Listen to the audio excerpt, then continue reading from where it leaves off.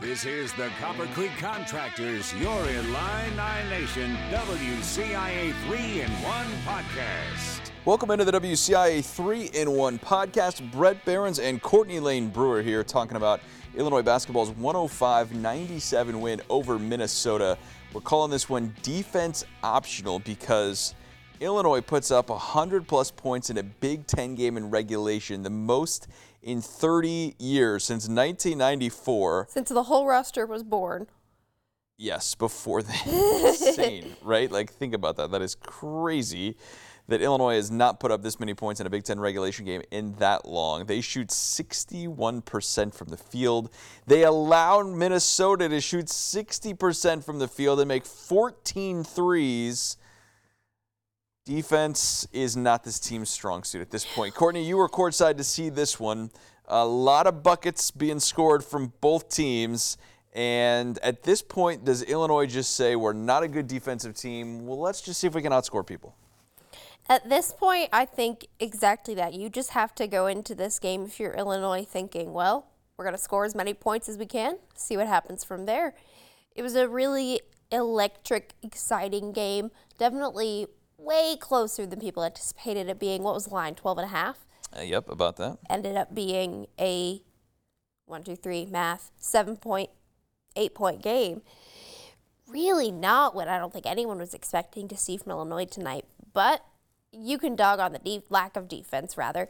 You can dog on stuff like that. But when you look at the game, you've got multiple guys in double digits, probably one of the strongest across-the-board scoring performances since bragging rights, and a team that is really fired up and glad to have this one in their back pocket. Quincy told me on the court after the game that they are, and I know everyone says this, but he told me they are very much in a one-game-at-a-time mindset, and that they just take this one and move on to the next one. He said they've got their eyes pretty set on this Purdue game, but of course, got to get through the Badgers first.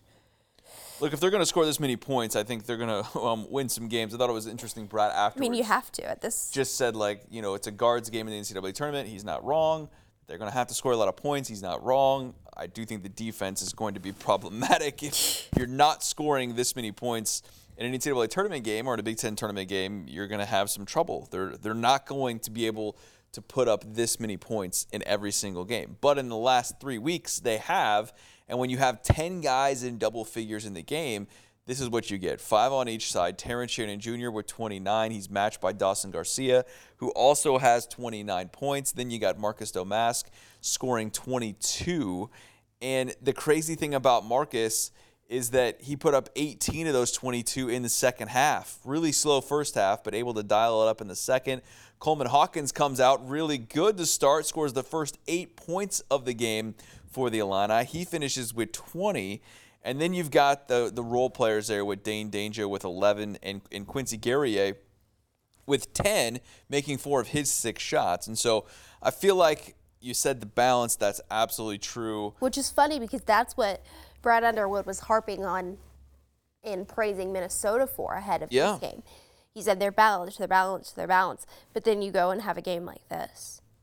And I think it was important, too, that Cam Christie, an Illinois native, a guy Illinois recruited early on, but then didn't really kind of follow through with at the end, kind of backed off. He had 17 in the first half, only scores 6 in the second half. I thought that was really, really important. And they get that balance too, right? They also have 5 guys in double figures. And, you know, you got Pharrell Payne with 15 in there.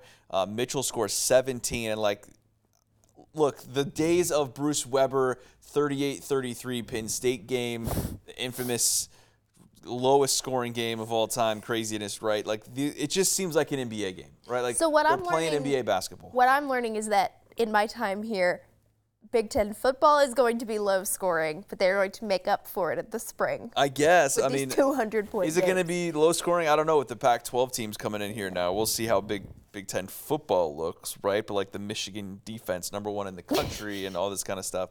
And look, it was really good. So maybe it's all going to change going forward. I don't know, but this looks like an NBA game to me. And Just really defense optional. It was 48-45 at the half. Illinois up 3. They only upped the ante in the second half, 57-52. The second half scoring. Illinois +5 there to finish at that 105-97 total. Listen, is every opponent going to be able to hit 69% from 3? Or, 70%. Forgive me, that 1% from 3. Minnesota went 14 of 20 from 3. The lack of perimeter defense, and they hit 7 in the first half, was just incredible to me. Like I don't know how you go about this. Like, you're just not a good defensive team. And I think you just got to own it at some point. Yeah, right? I'll say it. I thought that the Garcia Payne Thunder and Lightning thing was a little bit overhyped going into this game because, coaches say those kinds of things about their players. Coaches give their players little catchy things that are going to blow up on Twitter. But they showed that tonight. Those two were dominant in the paint, behind the arc. Complete scoring effort from them, too. And then they also have, again, a completely balanced game. So I was really impressed with what they were able to do. And, you watch Ben Johnson. I'm not sure how much eligibility those guys have left, but this is year 3 under Ben Johnson. You're already almost have a better record in Big Ten play than you did overall last season. I think this could be a little scary for the future of opponents of the Golden Gophers. Look, they're having a great bounce-back season, picked to finish last in the preseason poll, and they are way outperforming their expectations. Credit to them and credit to Ben Johnson. Like, I think this is a pretty good basketball team. Started the night 7th in the league, and look, I think they can make some noise. Like, are they going to be an NCAA tournament team? No, but the fact that I think they can make a little run at the Big Ten tournament is in their home city in Minneapolis. It's at the Target Center, so it's not like it's at the barn, but still, why can't they go make a run? If they're going to make 14 threes, they can beat a lot of teams there. Dark horse of the tournament, ? Maybe. I mean, I don't doubt that. And if Illinois is going to continue on this clip, in the last 5 games, Courtney, averaging 94.2 points in those games, and they're 4-1 in that. Well, they better be good in that. They should be 5-0. Penn State, the only loss last Wednesday, and they still scored 89 in a loss. The problem is they gave up 90 at Penn State. Look, if you're going to average 94.2 points per game, you're going to win a lot of games, or at least you should, right? But if you don't play defense, my concern, like I mentioned, is just the fact that in the NCAA tournament, any team can beat you if you have an off shooting night. After tonight, Illinois and KenPom up to the number 3 offensive efficiency in the country. Like, that is just insane how much offense they are putting up. Alabama, the number 1 offensive team in the country in terms of efficiency, and you've got Purdue at number 2. That was you my next mentioned those question. Boilermakers. They're here in Champaign next Tuesday night. In the home finale for the Illini, you're going to see 2 top 5 offenses in the country in terms of offensive efficiency. That's not points scored per game. That's all based off. Do they hit 220? I don't know, right? The offensive efficiency based off of how many points you would score out of 100 possessions. And so Illinois far exceeding that now. On that metric alone, 125.7. Defense, though, Courtney, this is the problem. After tonight, down to 94th in the country in terms of defensive efficiency. Once again there, right? How many points you would allow in 100 possessions. And so they're right there with the likes of, how about Butler? The Dogs falling massively tonight. 1 spot below Illinois. Drake, you're in the doldrums there of Minnesota, Penn State, Ohio State. Ironically enough, Florida Atlantic, 103 in adjusted defensive efficiency, a team that Illinois had beaten already. So, like, the defense has been slipping big time. The offense certainly there, and I think you just got to write it at this point. Hey, Illinois is an offensive team. Excuse me, this is the best offensive team Illinois has had since the 2005 Final Four team. The thing is that team could defend a whole lot better. Right. This team cannot, and so we'll see how that plays out here going forward. But I thought some other takeaways from tonight that were really impressive. We mentioned Marcus Domask in the second half, really turning it on, playing some booty ball. But I thought Dane Danger, he's played well against Minnesota in his career. It's his hometown team. But I thought his 11 points in 19 minutes, 4 of 5 from the floor, and he made 3 straight free throws. Yeah, I was really rooting for Layne in this game. After coming in today and watching what he did against Minnesota here last year, I was like, oh, wow, he can really ball out against them once again. Derek Piper and I spoke on the pregame show about how he has just been this secret weapon that Illinois pulls out when they need. And there was a moment in the first half where he and Coleman were just taking turns, alternating on who was on the court, and they were both, obviously, Coleman scored more, but they were both capitalizing on those opportunities. So I was really happy for Layne. You mentioned booty ball. I noticed a moment on the sidelines. I watched, and I'm not a lip reader, but I watched Brad Underwood pull in Marcus Damask and Terrence Shannon Jr. and say, rap booty ball, rap booty ball. And then Marcus Damask just like slammed one. And I was like, okay, we're back with this. Just a fun little moment that I caught tonight when sitting on the sidelines. And I think it's going to work for them. That's my recipe there as I look at it as long-term success is if you can play that booty ball style, and I think it will work for them. And that's a recipe for success offensively. It all certainly depends on matchups, but for me, if you can win with guards like Terrence Shannon and Marcus Damask, if you can have solid outputs from them, you're going to have a chance in March. And this shuts the door on February. Yeah, that's Next insane. game Illinois plays is March. This is the time where they need to find success, and they're finding that through Terrence Shannon Jr. His 29 tonight now goes a stretch here where the last 6 games, 5 out of 6 games, he's had 27 or more points. And how about Terrence Shannon Jr. doing what you should do with media criticism, which is taking it and letting it light a fire under your butt? Brad Underwood says he comes into the coach's locker room ahead of the game after Raphael Davis at the Big Ten Network said some less than ideal things about his defensive performance and proved him wrong. And so I was really impressed with that from Terrence Shannon Jr. tonight. And I love when a guy can see that and say, okay, I'm not going to take that to heart. I'm not going to let that hinder my performance or get mad about it. I'm going to say, okay, here's what I can do. And we saw that from Terrence Shannon Jr. tonight, coupled with a 29-point scoring effort. So really strong night for him. I also saw a lot of on and off-court leadership from Terrence Shannon Jr. tonight. He was vocal in pretty much every huddle I saw. He and Brad Underwood discussing plays together and drawing things up. I was really excited to see that from him because, you know, you can go through a period of missing games and kind of fall out of that habit, but he has not done that. And you need guys like that who are 29-point leaders on the court to be leaders off the court. And so I'm really happy to see that from Terrence. And look, no matter what you think of all the off-the-court stuff, all we can talk about is what he's doing on the court. He's still not been made available to media. I don't expect him to be made available anytime soon.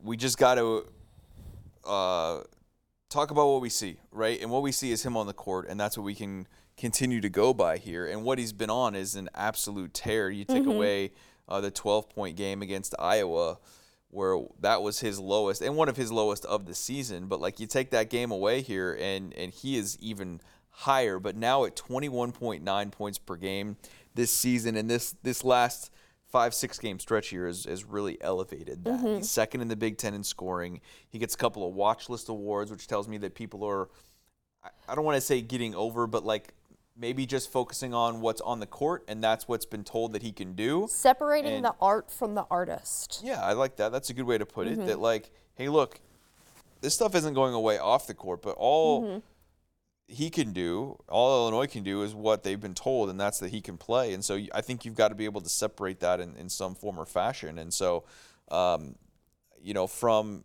the athletic side, he absolutely deserves to be in those conversations because he is one of the best players in the country. And you see that night in and night out for what he's been able to do and his impact on the court. There's just not many 6'6".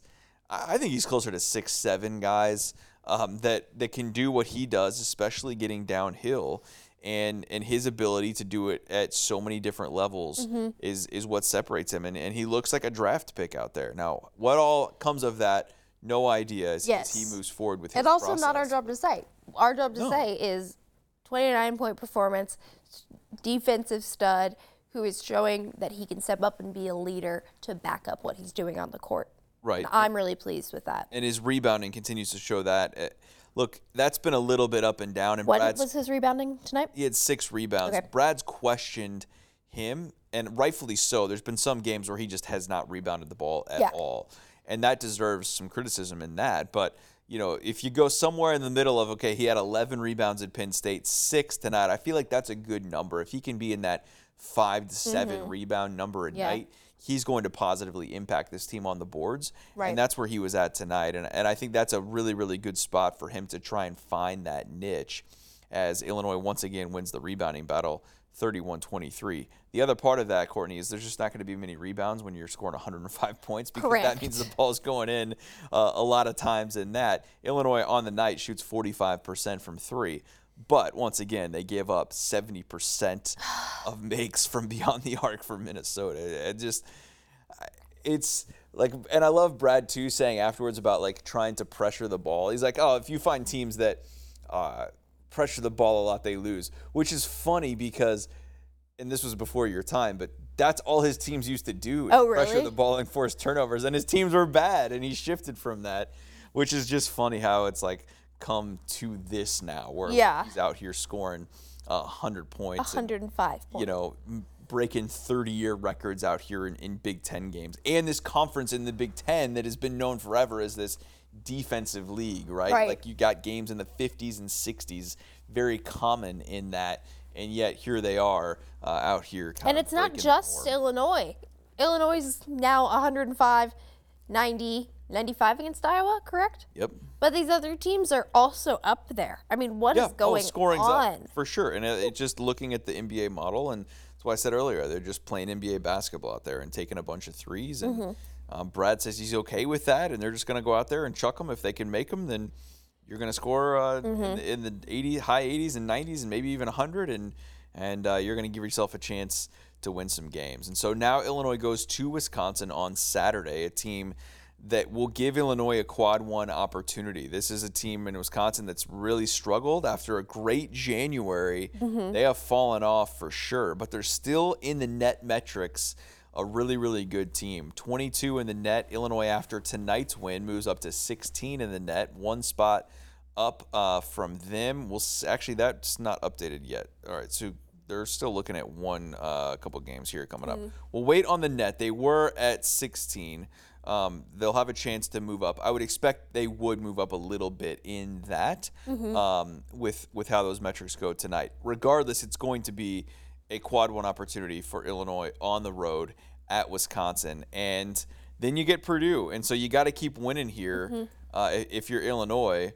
But Wisconsin, it's fascinating how they have really just fallen off. I mean, this was a team that was on cloud 9 in January. Yeah. And they do have some good wins earlier in the season, but they also have some bad losses here. So just overall, how do you feel about this team in the last 3 games? They got at Wisconsin, Purdue, and then at Iowa to close it out. Well, I'll answer your question with a question.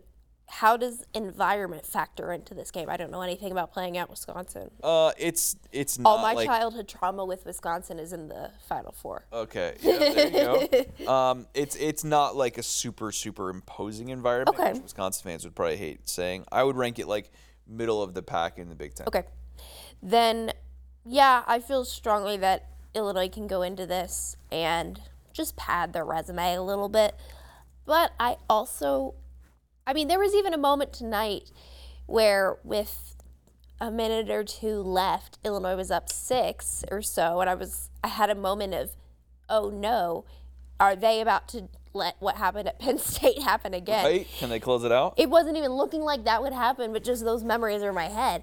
And so I think if you cannot make those silly mistakes that we've seen a couple of times this season from Illinois, and every team makes them, I think you can pad your resume a little bit with this win and really just get locked in on Purdue. I don't see this team from a player perspective or from a coaching perspective as a group to overlook a game.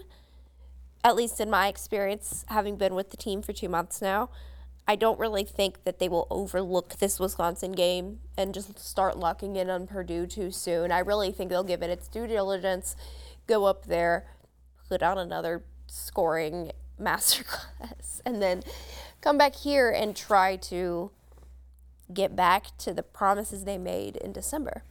The overs have certainly been good for Illinois fans who are into that kind of thing, as this team is putting up some points.